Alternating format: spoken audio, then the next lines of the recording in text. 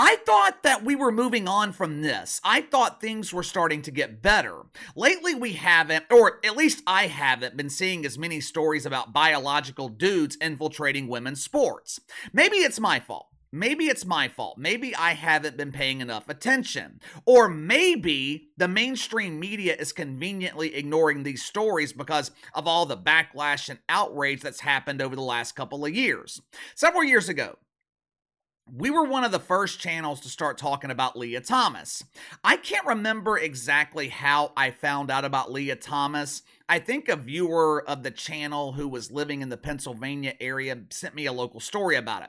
Either way, though, we covered Lia Thomas from that November all the way through the NCAA championships that March. At the time, Lia Thomas almost felt like a test. Felt like deacons at Woke United Methodist were testing the boundaries to see how far society would let them go. Riley Gaines, she had her spot at the NCAA championships taken by Lia Thomas. Riley Gaines was a competitive swimmer her entire life. And because Will Thomas decided to become Lia Thomas, all those years of hard work and dedication from Riley Gaines evaporated because the NCAA outright refused to do the right thing. Back then, I told you guys that Lia Thomas was only the beginning. If the Deacons could get away with it in swimming, it would filter down to other sports until it eventually reached the high school level, where it's no longer affecting young adults, it is now affecting children. We saw a few cases of this at the beginning of last summer. I think it was out in California where a kid decided to identify as female and won the state championships in track and field or something like that.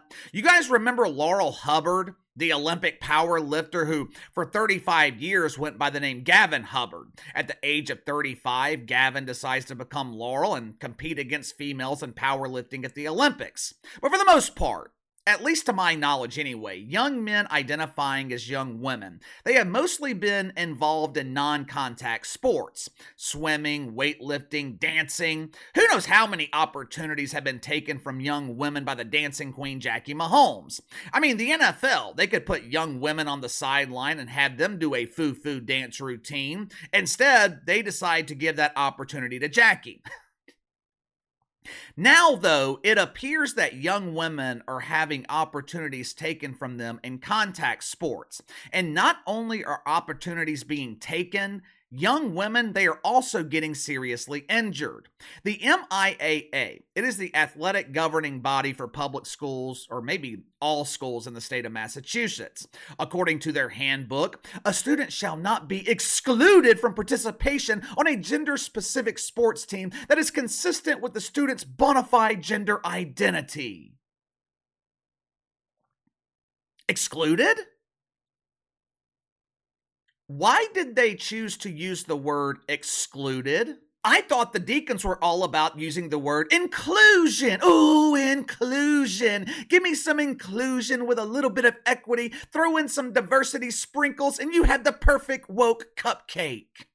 From what I understand, what the MIAA is basically saying is students are allowed to compete against the gender they choose to identify with.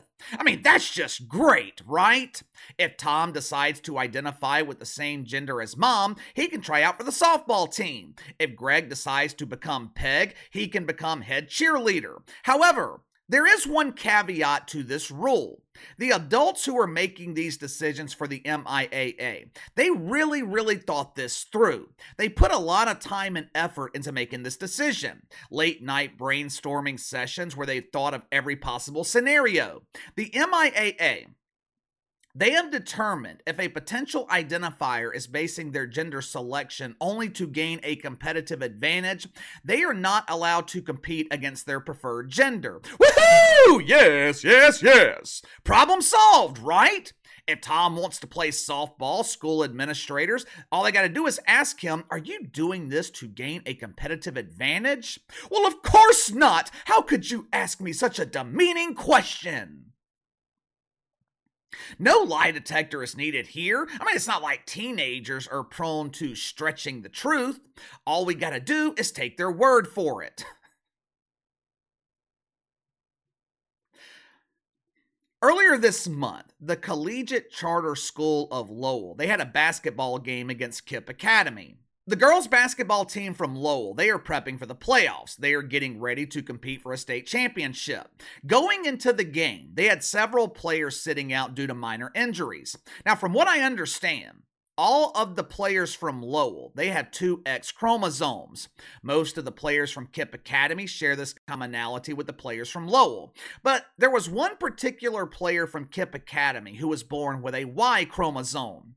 As you guys know, I watch a lot of basketball. I might not understand competitive advantages in swimming or soccer, but when it comes to the sport of basketball, I can spot matchup advantages.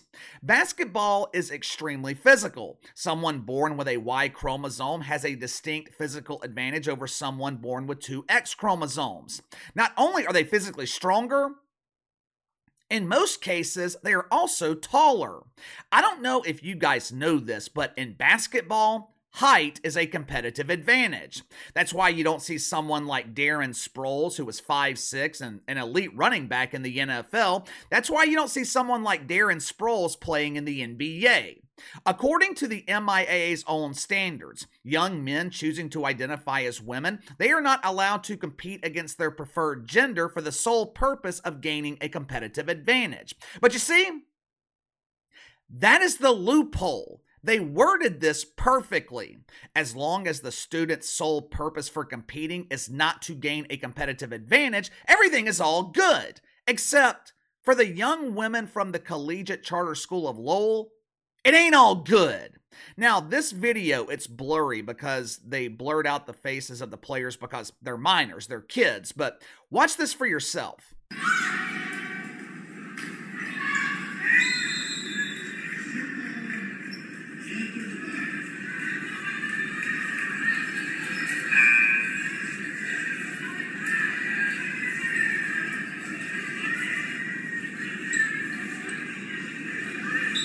As you just saw, the transgender female from Kipp Academy easily tossed the young woman from Lowell onto the ground. During the first half of the game, 3 young women from the Collegiate Charter School of Lowell were injured and couldn't return to the game. At halftime, Kipp Academy was up 31-14. The head coach from the Collegiate Charter School of Lowell, he refused to allow his girls to compete in the second half. He claimed that his roster was depleted going into the game because of injuries, and he only had 5 available players left because 3 other players were injured during the game. The coach claimed that with the playoffs looming, he was choosing to forfeit this game so his roster could get healthy. But let's just be real here. I think the coach decided to forfeit the game because he didn't want to put these young women at further risk. Credit should be given to this coach for having the courage to make this decision. But my thing is, he should have made this decision in the first quarter. This game should have never been allowed to happen. Something called Item Live was in attendance to cover this game. Now, I have never heard of Item Live before. Maybe they're a local media outlet in Massachusetts. I have no idea how credible they are as a news source, but I'll give you the information they provided and I'll let you decide. According to Item Live, this biological male who was allowed to compete for Kipp Academy, the kid was over 6 feet tall and had facial hair.